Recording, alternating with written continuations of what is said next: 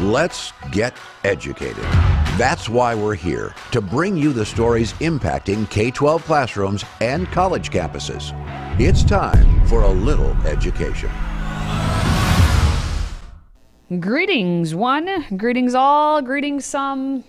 Big and small. Anyway, I'm Katie Petrick, and I am joined by Mr. David Fiorazzo. Absolutely. And it's the end of the week for us, so woohoo to us. Woohoo to us. Maybe not woohoo to you, but woohoo to us. Happy resurrection season. Here we go. Just a reminder that if you want to support the work of this show or any of our other programs, please consider getting yourself some swag. Visit freedomproject.com/store. Get yourself a mug or a shirt or even a hoodie.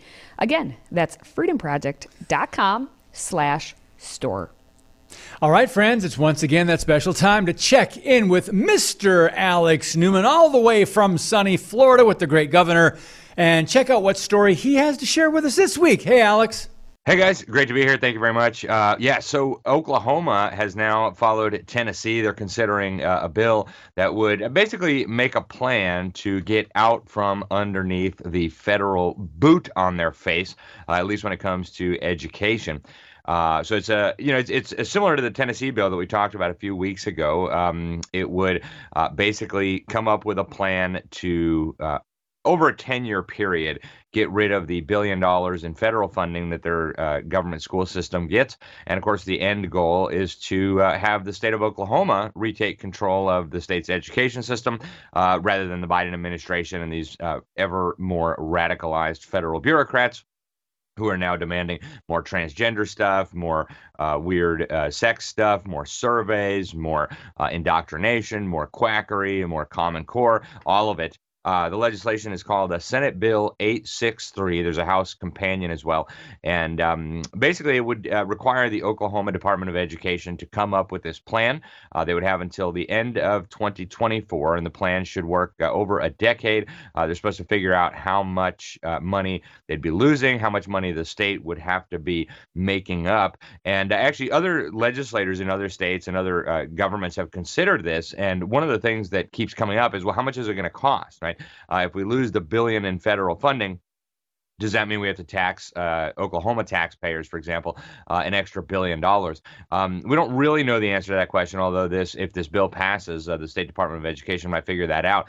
But a lot of people have suggested, a lot of smart people, that when you end the federal funding, it will also end, of course, the federal mandates. And the federal mandates are so expensive that this may actually end up saving taxpayers money if they don't have to obey all these crazy federal regulations, all these crazy federal rules, not to mention the fact that the kids are being dumbed down, radicalized, and indoctrinated under this basically nationalized education system.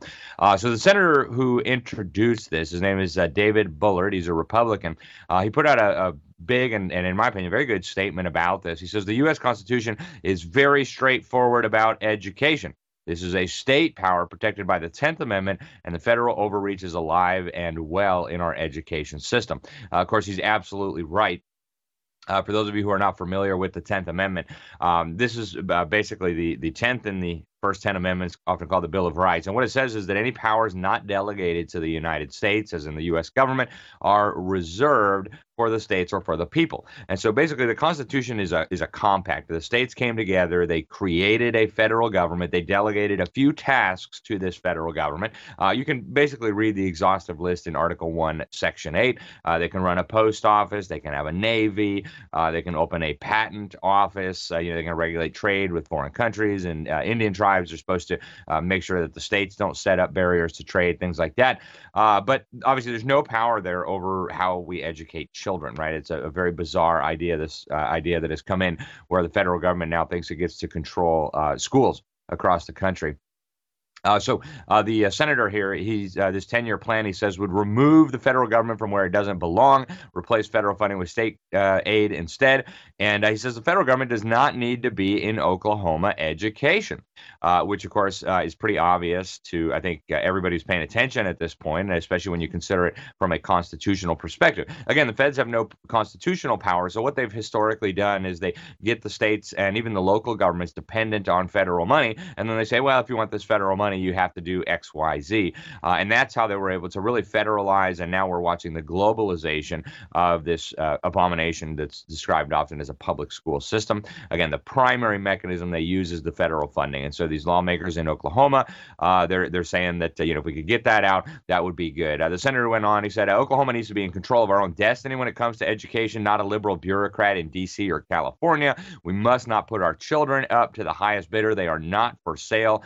Kudos, Senator Bullard. Couldn't agree with you more. Obviously, the federal supremacists, the teachers unions that are all mad.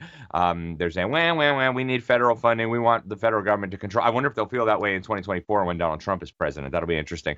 But he says Oklahoma's going to be better off without federal interference in how we educate kids. Schools are not going to lose money, but we'll be in sole control of our education system. So great plan, if you ask me. The State Department of Education comes up with this report. They send it to the Speaker of the House, the President pro tem of the Senate, and also Governor Kevin Stitt, a Republican who's one of the more conservative in the country. So maybe Oklahoma will lead the way here. I hope so. Again, the bill in Tennessee is pretty similar. Come up with a plan to end federal funding. And the lawmakers behind this, they've expressed concern about a lot of different things, the gender confusion, the weirdness, the left-wing indoctrination, the SEL. And ultimately, folks, getting the federal government out of our schools is a good first step. Obviously, it's constitutionally required. But ultimately, I think we need to go much further than that. We need to go back to parental responsibility and control over education. There's no reason for the government to be educating children. That's not a proper responsibility of government. Thanks, guys, and I'll see you next week.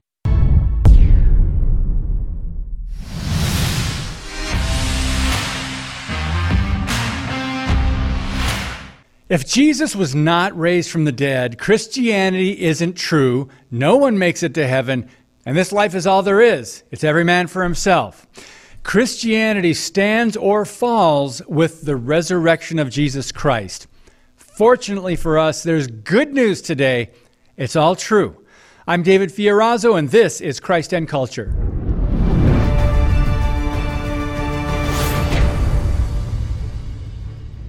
Christianity had extremely humble beginnings, along with massive opposition. The first believers in the early church and disciples had very little money. There were no proven leaders. There was no technological tools for promoting their message, the gospel. The faith was brand new.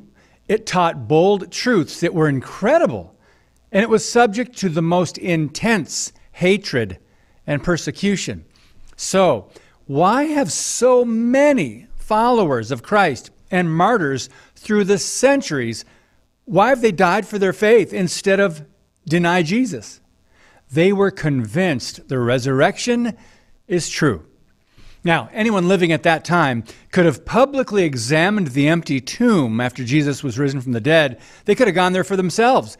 Many probably did. Both believers, seekers, non-believers likely traveled for miles, if necessary, to the tomb and just to look for Jesus and his body and what could have happened. Enemies of God simply had to produce the corpse of Jesus to stop the story from spreading. That would have done away with Christianity, but they couldn't do it. Why? Because the resurrection is true. Too many believers were alive at that time. Think about this. Hundreds, if not thousands of eyewitnesses saw miracles that Jesus did, and most importantly, saw the risen Christ after the resurrection. Let's look at the good news in 1 Corinthians, a letter that was written sometime around 50 AD, which is less than 20 years after Jesus' resurrection. Now I make known to you, brethren, the gospel which I preached to you, which also you received, in which you also stand, by which also you are saved, if you hold fast the word I preached to you, unless you believed in vain. For I delivered to you as of first importance what I also received, that Christ died for our sins according to the Scriptures, and that he was buried, and that he was raised on the third day, according to the Scriptures, and that he appeared to Cephas, then to the 12. After that, he appeared to more than 500 brethren at one time, most of whom remain until now, but some have fallen asleep. Then he appeared to James, then to all the apostles. That's 1 Corinthians, the first 7 verses. Now, wait just a minute. the Bible reveals that James, the half-brother of Jesus, didn't believe in Jesus just weeks prior to his arrest and crucifixion. Out of all the people who saw the living, resurrected Messiah, Jesus made a point to appear to James. And Paul made a point to mention James by name. Jewish historian Josephus, who was certainly not a believer in Christ, he testified that James, the brother of Jesus, and the leader of the Jerusalem council, that James, was executed. What then could explain such a sudden, radical conversion and transformation in James? He was a pillar in the early church. A known skeptic beforehand, this Jewish man somehow became willing to die for his faith. How do you explain this turnaround and this historical fact? The resurrection is true, and Jesus showed himself to James. Luke 24 also mentions Mary, Joanna, and the other women, and the fact that they returned from the empty tomb to tell the apostles they saw Jesus alive. Now, what a blessing to have Luke's detailed, inspiring, meticulous, journalistic account of Jesus. The book of Luke often points to the Old Testament. He proclaims the things that were foretold by the prophets that God has fulfilled, including the suffering of the Christ, the Messiah. Why believe? Here's the beginning of Luke's second detailed account, which is the book of Acts. Check this out. The former account I made, O Theophilus, of all that Jesus began both to do and teach until the day in which he was taken up, after he, through the Holy Spirit, had given commandments to the apostles whom he had chosen, to whom he also presented himself alive, after his suffering by many infallible proofs, being seen by them during 40 days, and speaking of the things pertaining to the kingdom of God. Acts chapter 1, verses 1 through 3. Powerful words, many infallible proofs. The risen Jesus remained on the earth for over a month, 40 days, to visit believers, establish in their hearts the truth of the resurrection, and to teach them about what Moses and the prophets had written about him. As signs of the times and Bible prophecy indicate, his promised return is getting closer and closer. The book of Acts provides a pretty big clue about that day. Luke continues in the first chapter of Acts about Jesus and writes this: he was taken up, and a cloud received him out of their sight. And while they looked steadfastly toward heaven as he went up, behold, two men stood by them in white apparel, who also said, Men of Galilee, why do you stand gazing up into heaven? This same Jesus who was taken up from you into heaven will so come in like manner as you saw him go into heaven. Did you catch that? Jesus ascended to glory from the Mount of Olives just east of Jerusalem, and God's messenger told them he will return in the same way. Wow. Also, Old Testament prophet Zechariah provides a few more clues about the return of Messiah, stating this: and in that day, his feet will stand on the Mount of Olives, which faces Jerusalem on the east. Now, at the return of Jesus Christ, he will enter the city of Jerusalem through the now cemented and sealed Eastern Gate, which is a whole other story. It's also known as the Golden Gate. But in the New Testament, the Apostle Paul writes this: Behold, I tell you a mystery. We shall not all sleep, but we shall all be changed in a moment, in the twinkling of an eye, at the last trumpet. For the trumpet will sound, and the dead in Christ will be raised incorruptible, and we shall be changed. That's toward the end of 1 Corinthians 15. This is the truth. This is our very real hope. The best-selling book of all time, the Bible, is a masterpiece combining thousands of years of historical events written by over 40 different authors on 3 different continents, including prophecies in perfect and specific detail. Who could have successfully carried out such an elaborate plan? Through the centuries, Scripture has been confirmed again and again by archaeology, strengthened by eyewitness testimony, manuscript evidence, reinforced by hundreds of fulfilled prophecies, and has radically changed millions of hearts and lives. I hope you're one of them. Before his death on the cross, Jesus told his followers exactly what he came to accomplish and how it had to happen. After his resurrection, Jesus told them this: "These are my words, which I spoke to you while I was still with you, that all the things which are written about me in the law of Moses and the prophets and the Psalms must be fulfilled." Then he opened their minds to understand the scriptures, and he said to them, "Thus it is written that the Christ would suffer and rise again from the dead the third day, and that repentance for forgiveness of sins would be proclaimed in his name to all the nations, beginning from Jerusalem." You are witnesses of these things.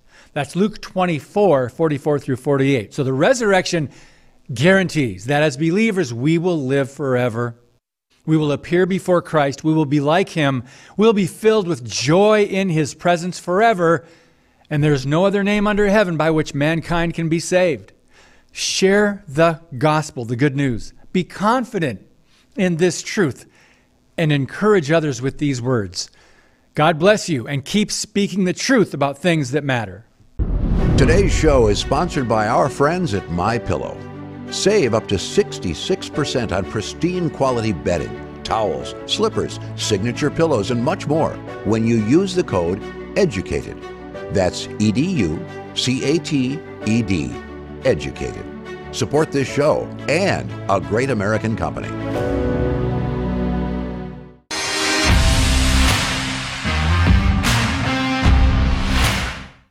Adios, America. The Biden surge at the border. Next on One Nation.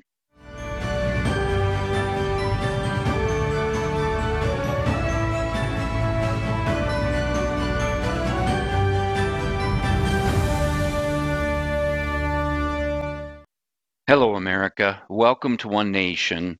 I'm Dr. Jake Jacobs, and I got to be straight up with you right away.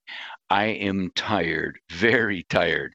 And the reason why is I've just spent 3 days on the Arizona-Mexican international border.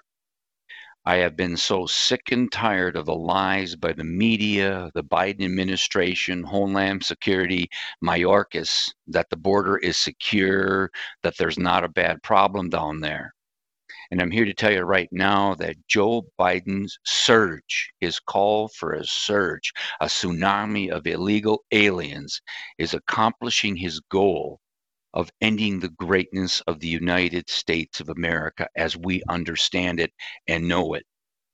Now, I use that word surge explicitly and specifically because it's the word candidate Joe Biden used. I would, in fact, make sure that we immediately surge to the border. All those people are seeking asylum. They deserve to be heard. That's who we are. We're a nation that says if you want to flee and you're fleeing oppression, you should come. You should surge. You should come. And they did. They wore T-shirts that said, Biden, please let us in. And they didn't come in the tens of thousands or the hundreds of thousands, but in the millions and millions and millions, starting on January 20th, 2021. Now, what's really interesting is when you and I bring up the truth of what actually is happening from Brownsville, Texas, all the way to San Diego, California, the media helps live the Biden lie, the Democratic Party lie. But it is so bad down here. More of that to come in a minute. It is so bad down here that even the left-wing propagandist media, they can't deny it anymore. Let's just give you some examples. Let's give you some examples of the surge. I think the first one we have is the Washington Post. A migrant surge is coming at the border and Biden is not ready. Oh my God, how true that is.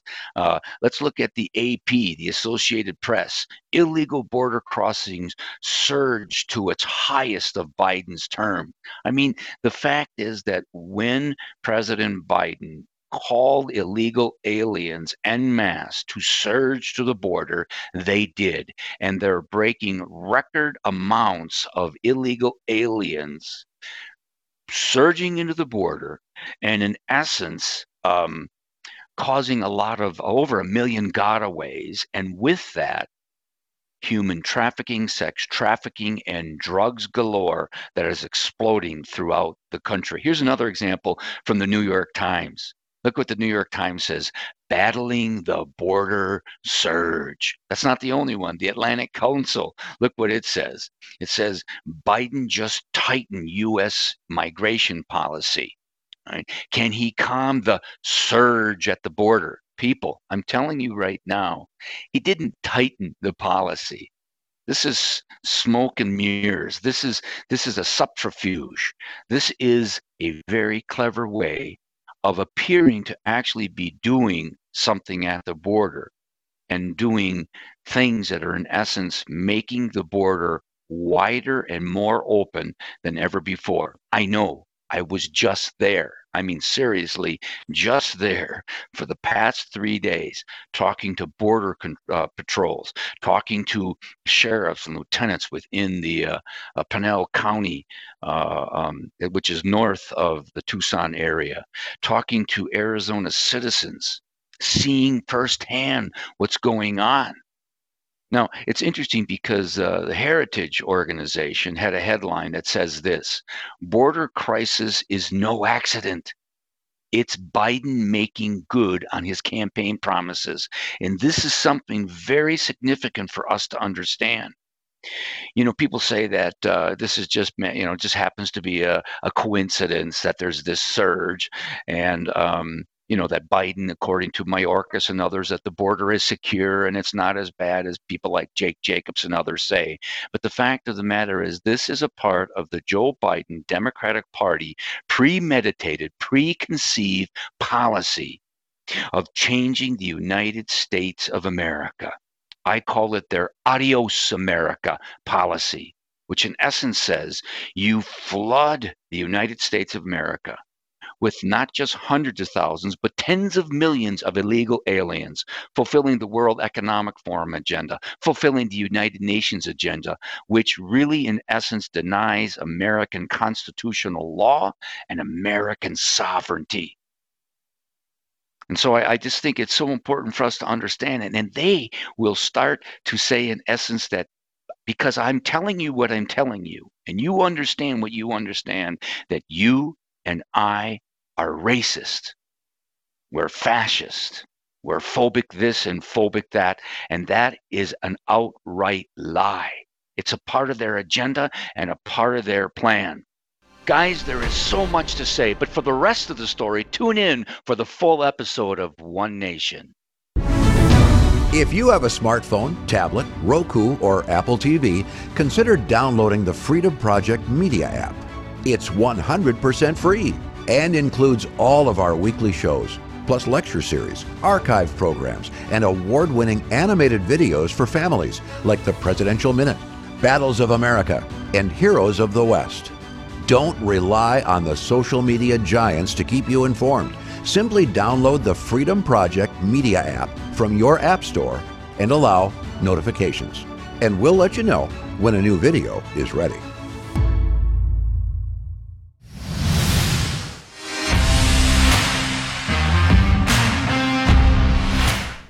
All right, today's question for you, David, is Yes. to what lengths would you go to share a little smoochy smooch with your wife if she was far away? What lengths would you go? How would you make that Describe happen? far away. So far away. Like in another So town? just so or- far away. Just not physically next to you. How about Okay, that? in a long to what distance. lengths?